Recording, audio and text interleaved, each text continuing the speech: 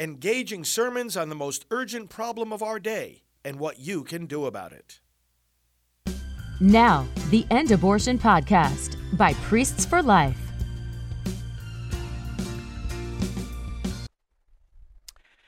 A reading from the book of the prophet Isaiah. The Lord God has given me a well-trained tongue, that I might know how to speak to the weary a word that will rouse them.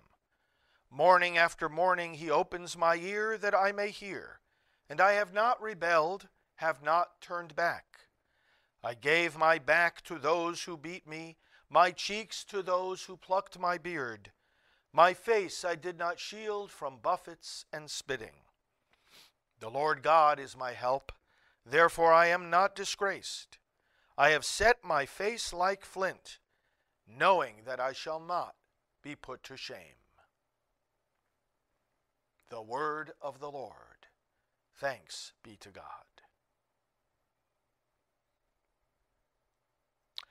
My God, why have you abandoned me? My God, why have you abandoned me? All who see me deride me. They mock me with parted lips. They wag their heads. He relied on the Lord. Let him deliver him. Let him rescue him if he loves him. My God, why have you abandoned me? Indeed, many dogs have surrounded me. A band of the wicked beset me. They have pierced my hands and my feet. I can count every one of my bones. My God, why have you abandoned me? They divide my garments among them, and for my vesture they cast lots. But you, O Lord, be not far from me. O my help, hasten to aid me. My God, why have you abandoned me? I will proclaim your name to my brethren. In the midst of the assembly I will praise you. You who fear the Lord, praise him. All you descendants of Jacob, give glory to him. Revere him, all you descendants of Israel. My God, why have you abandoned me? A reading from the letter of St. Paul to the Philippians. Christ Jesus, though he was in the form of God, did not regard equality with God something to be grasped. Rather, he emptied himself, taking the form of a slave. Coming in human likeness and found human in appearance, he humbled himself, becoming obedient to the point of death, even death on a cross. Because of this, God greatly exalted him and bestowed on him the name which is above every name, that at the name of Jesus every knee should bend, of those in heaven and on earth and under the earth, and every tongue confess that Jesus Christ is Lord, to the glory of God the Father. The word of the Lord. Thanks be to God.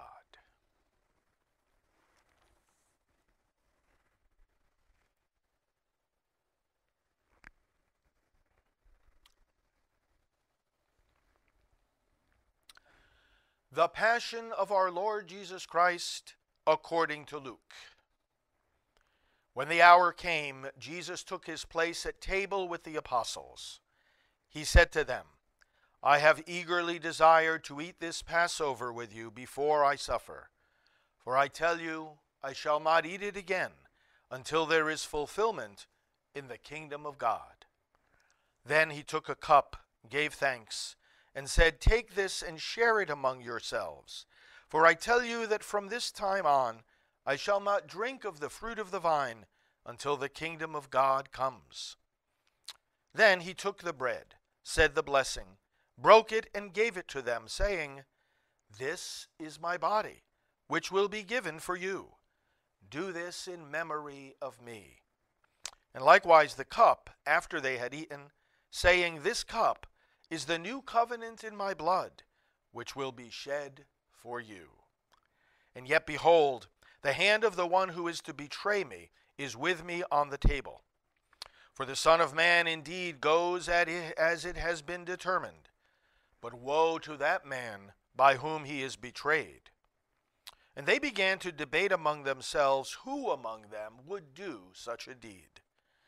Then an argument broke out among them about which of them should be regarded as the greatest. He said to them, "The kings of the Gentiles lord it over them, and those in authority over them are addressed as benefactors. But among you it shall not be so. Rather, let the greatest among you be as the youngest, and the leader as the servant. For who is greater, the one seated at table or the one who serves? Is it not the one seated at table? I am among you as the one who serves. It is you who have stood by me in my trials, and I confer a kingdom on you, just as my Father has conferred one on me, that you may eat and drink at my table in my kingdom, and you will sit on thrones, judging the 12 tribes of Israel. Simon, Simon, behold, Satan has demanded to sift all of you like wheat. But I have prayed that your own faith may not fail.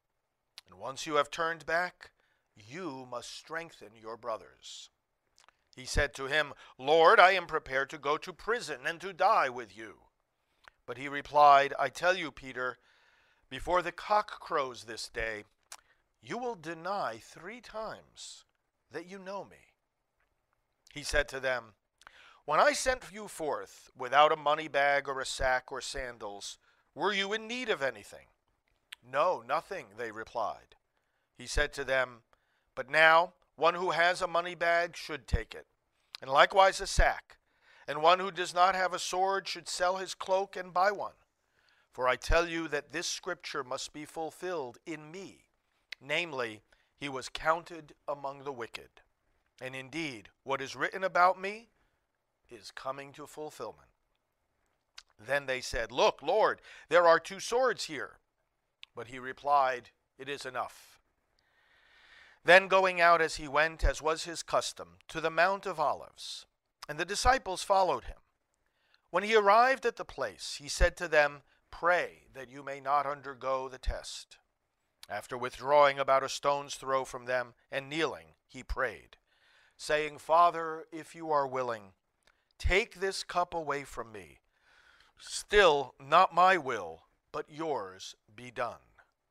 And to strengthen him, an angel from heaven appeared to him. He was in such agony, and he prayed so fervently, that his sweat became like drops of blood falling on the ground. When he rose from prayer and returned to his disciples, he found them sleeping from grief. He said to them, "Why are you sleeping? Get up and pray that you may not undergo the test." While he was still speaking, a crowd approached, and in front was one of the 12, a man named Judas. He went up to Jesus to kiss him. Jesus said to him, "Judas, are you betraying the Son of Man with a kiss?"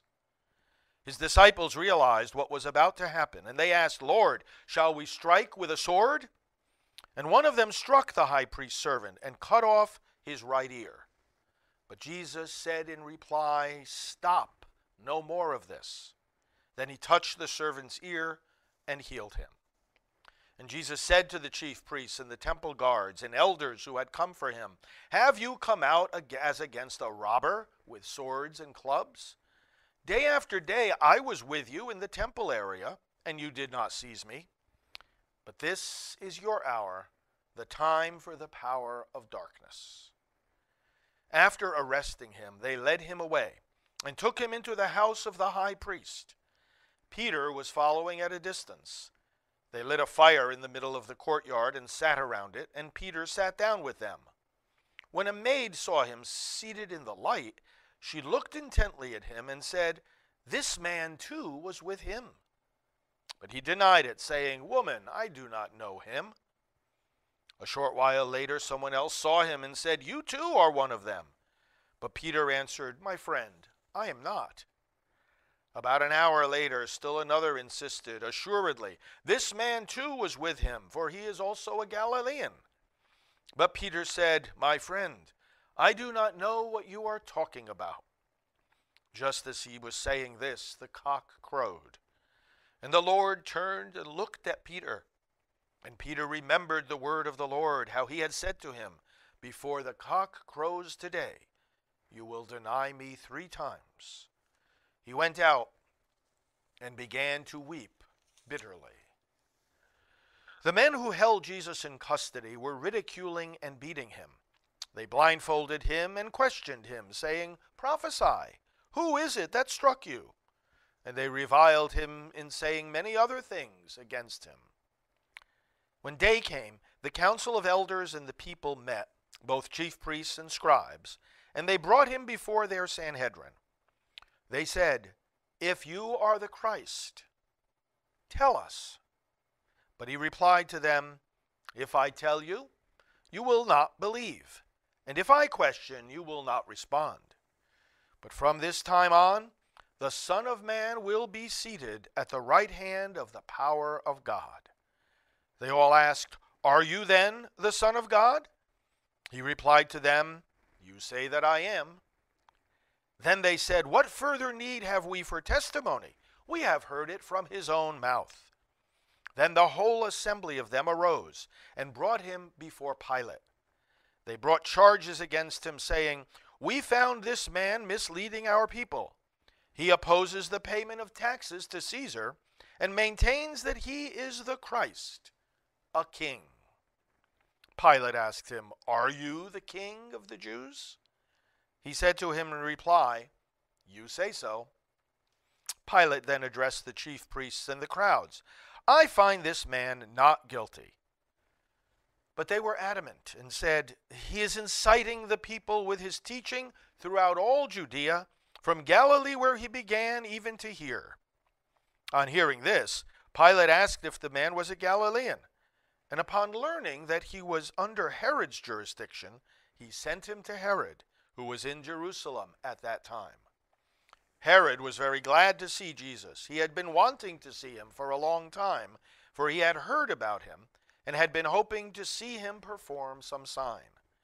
He questioned him at length, but he gave no answer. The chief priests and scribes, meanwhile, stood by accusing him harshly. Herod and his soldiers treated him contemptuously and mocked him, and after clothing him in resplendent garb, he sent him back to Pilate. Herod and Pilate became friends that very day, even though they had been enemies formerly. Pilate then summoned the chief priests, the rulers, and the people, and said to them, "You brought this man to me and accused him of inciting the people to revolt. I have conducted my investigation in your presence and have not found this man guilty of the charges you have brought against him, nor did Herod, for he sent him back to us. So no capital crime has been committed by him. Therefore I shall have him flogged and then release him." But all together they shouted out, "Away with this man! Release Barabbas to us!" Now Barabbas had been imprisoned for a rebellion that had taken place in the city, and for murder. Again Pilate addressed them, still wishing to release Jesus, but they continued their shouting, "Crucify him! Crucify him!" Pilate addressed them a third time. "What evil has this man done? I found him guilty of no capital crime. Therefore I shall have him flogged and then release him."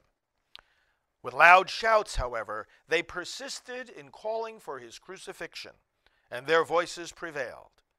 The verdict of Pilate was that their demand should be granted. So he released the man who had been imprisoned for rebellion and murder, for whom they asked, and he handed Jesus over to them to deal with as they wished. As they led him away, they took hold of a certain Simon, a Cyrenian, who was coming in from the country, and after laying the cross on him, they made him carry it behind Jesus. A large crowd of people followed Jesus, including many women who mourned and lamented him. Jesus turned to them and said, "Daughters of Jerusalem, do not weep for me. Weep instead for yourselves and for your children. For indeed the days are coming when people will say, 'Blessed are the barren, the wombs that never bore, and the breasts that never nursed.' At that time people will say to the mountains, fall upon us, and to the hills, cover us. For if these things are done when the wood is green, what will happen when it is dry? Now 2 others, both criminals, were led away with him to be executed. When they came to the place called the Skull, they crucified him and the criminals there, one on his right, the other on his left. Then Jesus said, Father, forgive them, for they know not what they do. They divided his garments by casting lots. The people stood by and watched. The rulers, meanwhile, sneered at him and said, He saved others. Let him save himself, if he is the chosen one, the Christ of God. Even the soldiers jeered at him. As they approached to offer him wine, they called out, If you are the King of the Jews, save yourself. Above him there was an inscription that read, This is the King of the Jews. Now one of the criminals hanging there reviled Jesus, saying, Are you not the Christ? Save yourself and us. The other, however, rebuking him, said in reply, Have you no fear of God? For you are subject to the same condemnation. And indeed, we have been condemned justly, for the sentence we received corresponds to our crimes. But this man has done nothing criminal. Then he said, Jesus, remember me when you come into your kingdom. He replied to him, Amen, I say to you, today you will be with me in paradise. It was now about noon, and darkness came over the whole land until 3 p.m, because of an eclipse of the sun. Then the veil of the temple was torn down the middle. Jesus cried out in a loud voice, Father, into your hands I commend my spirit. And when he had said this, he breathed his last.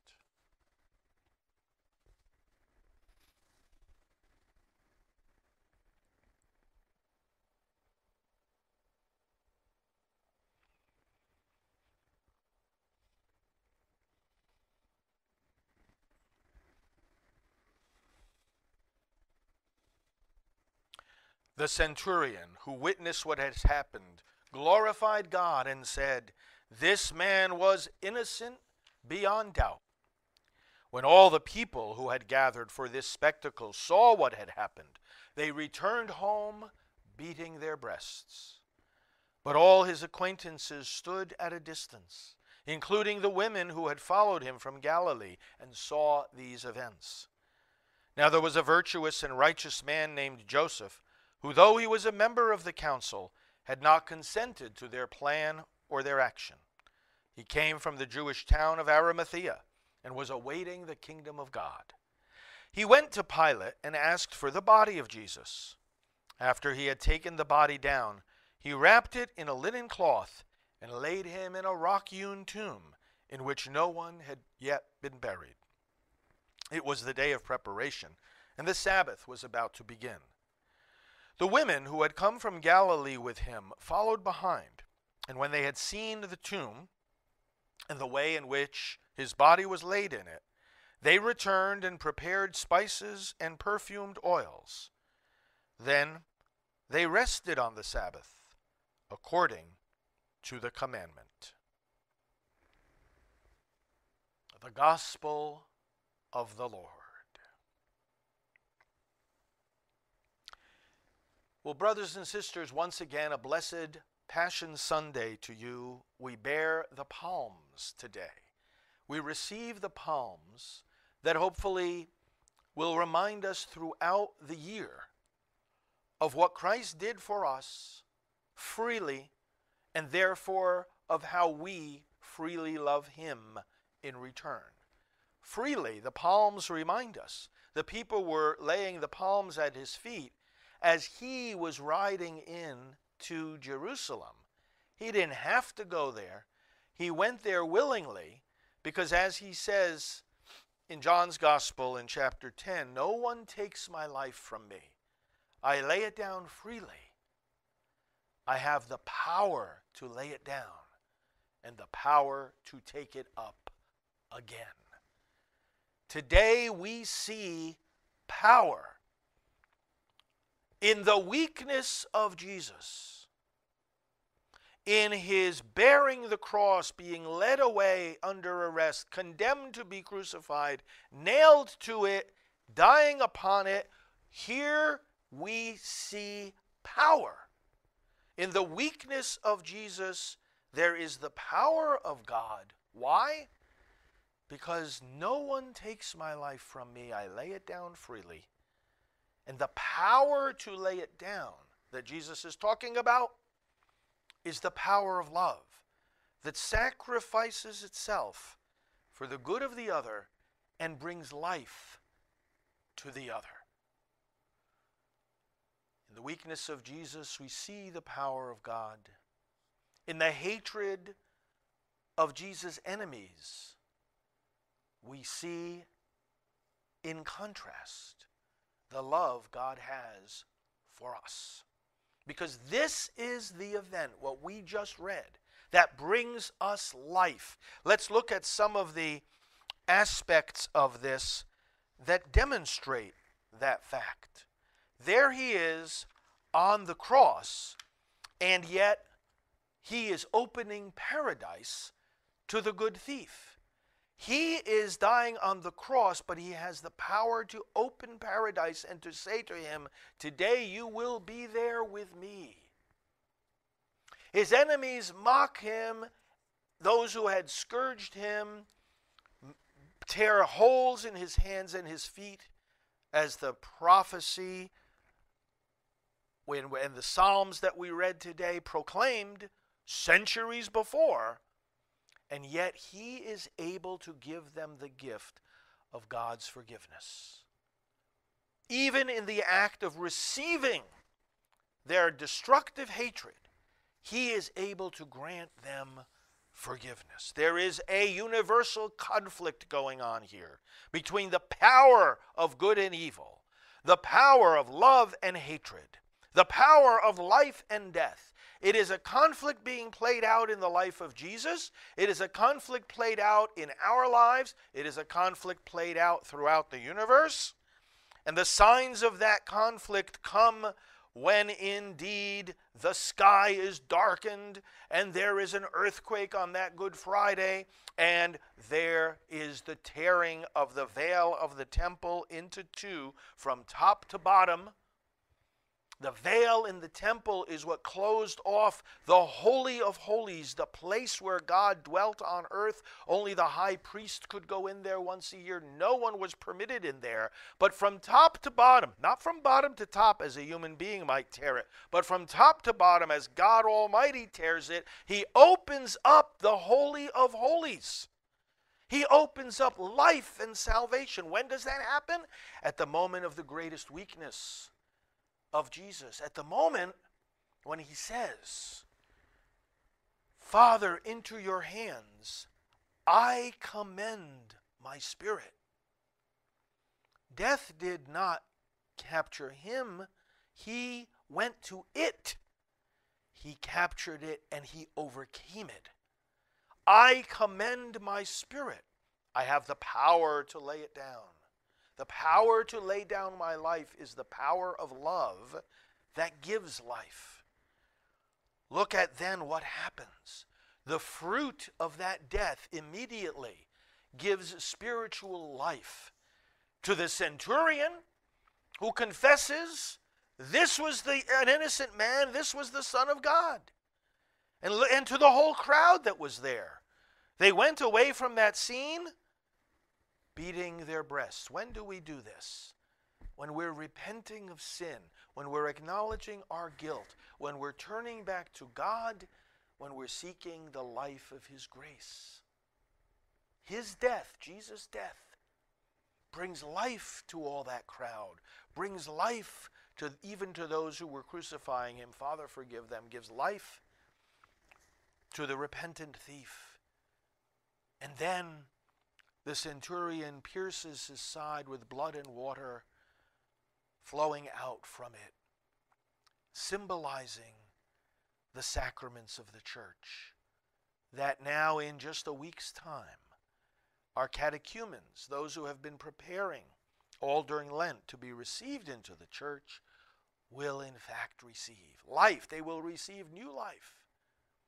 They will receive the life flowing from the side of Christ. The water coming from his side represents baptism.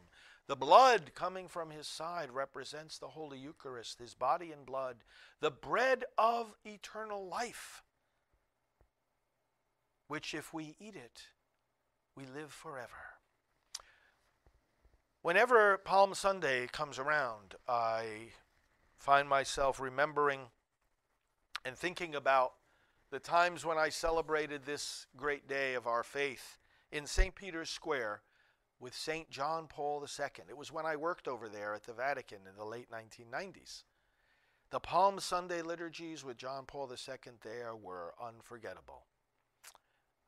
And in fact, that refrain that I sang at the opening today of the Mass is what we sang there in St. Peter's Square as John Paul II himself was carrying the palms, coming into that square and blessing the people. And he wrote this beautiful document, The Gospel of Life, Evangelium Vitae in Latin. It's all about pro-life, this document, and why the church stands up for the weakest, the children yet in the womb, who are killed every day by abortion. John Paul II, in section 50 of this document, talks about the events we just heard of now, and in fact, brings out the very points I was just sharing with you. That from the cross, life comes. In fact, let me read a few lines from here. He says, looking at the spectacle of the cross, we shall discover in this glorious tree the fulfillment and the complete revelation of the whole gospel of life. And then he talks about this conflict between life and death. He talks about the centurion coming to repentance, the thief coming into paradise, the people beating their breasts in repentance, and a Jesus giving up his spirit, an act, a decision freely done. And then let me read for you what John Paul writes about this. And this is the significance of this day and of Good Friday, which now is only a few days away. It is the very life of God which is now shared with man. It is the life which through the sacraments of the church is continually given to God's children, the people of the new covenant, making them the people of the new covenant. From the cross, he says, the source of life, the people of life is born and increases. Why are we pro-life, and what is the message of pro-life?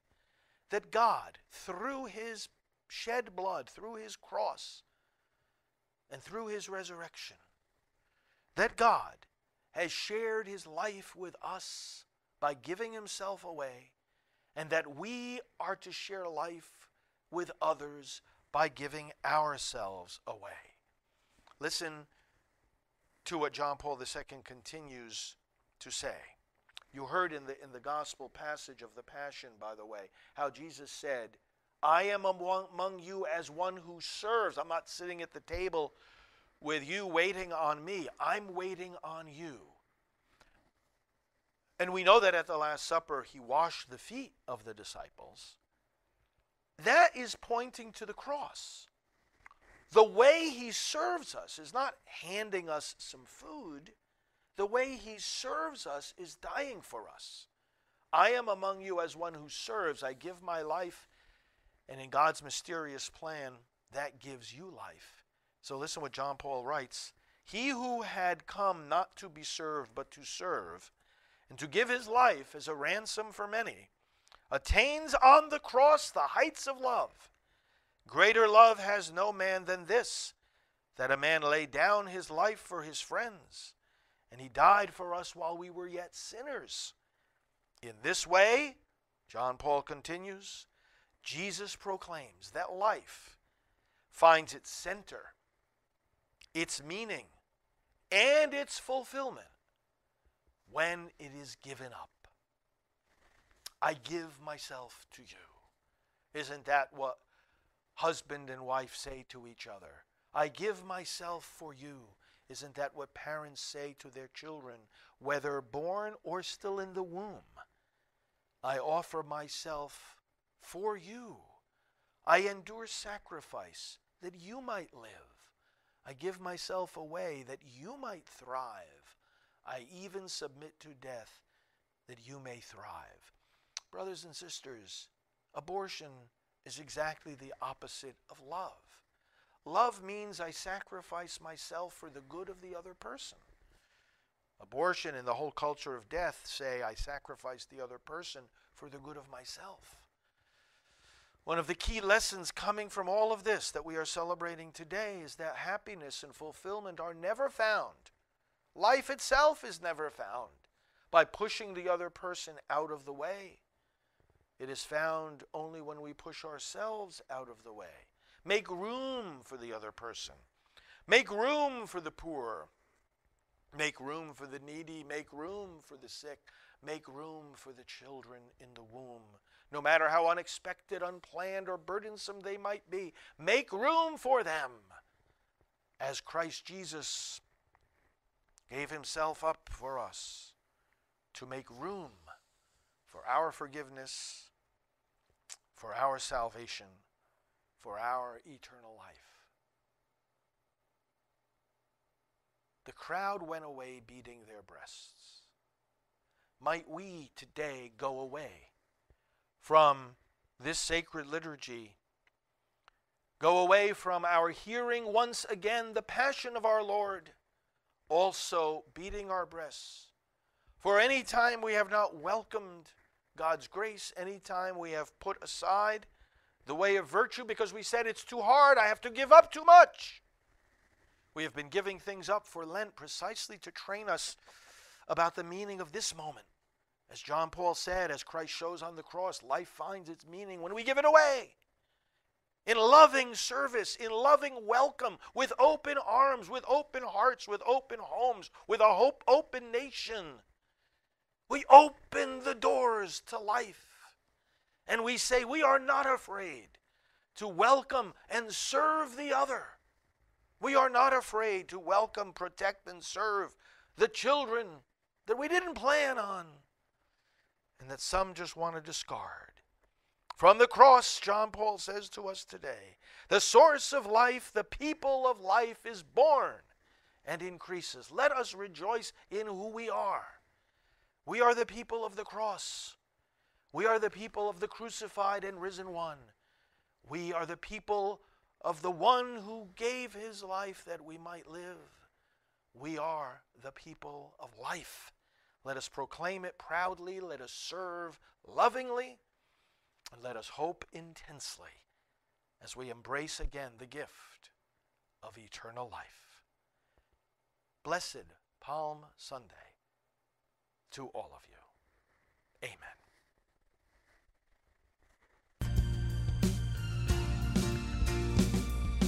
This has been the End Abortion Podcast. To learn more, to help end abortion, and to connect with us on social media, visit endabortion.net.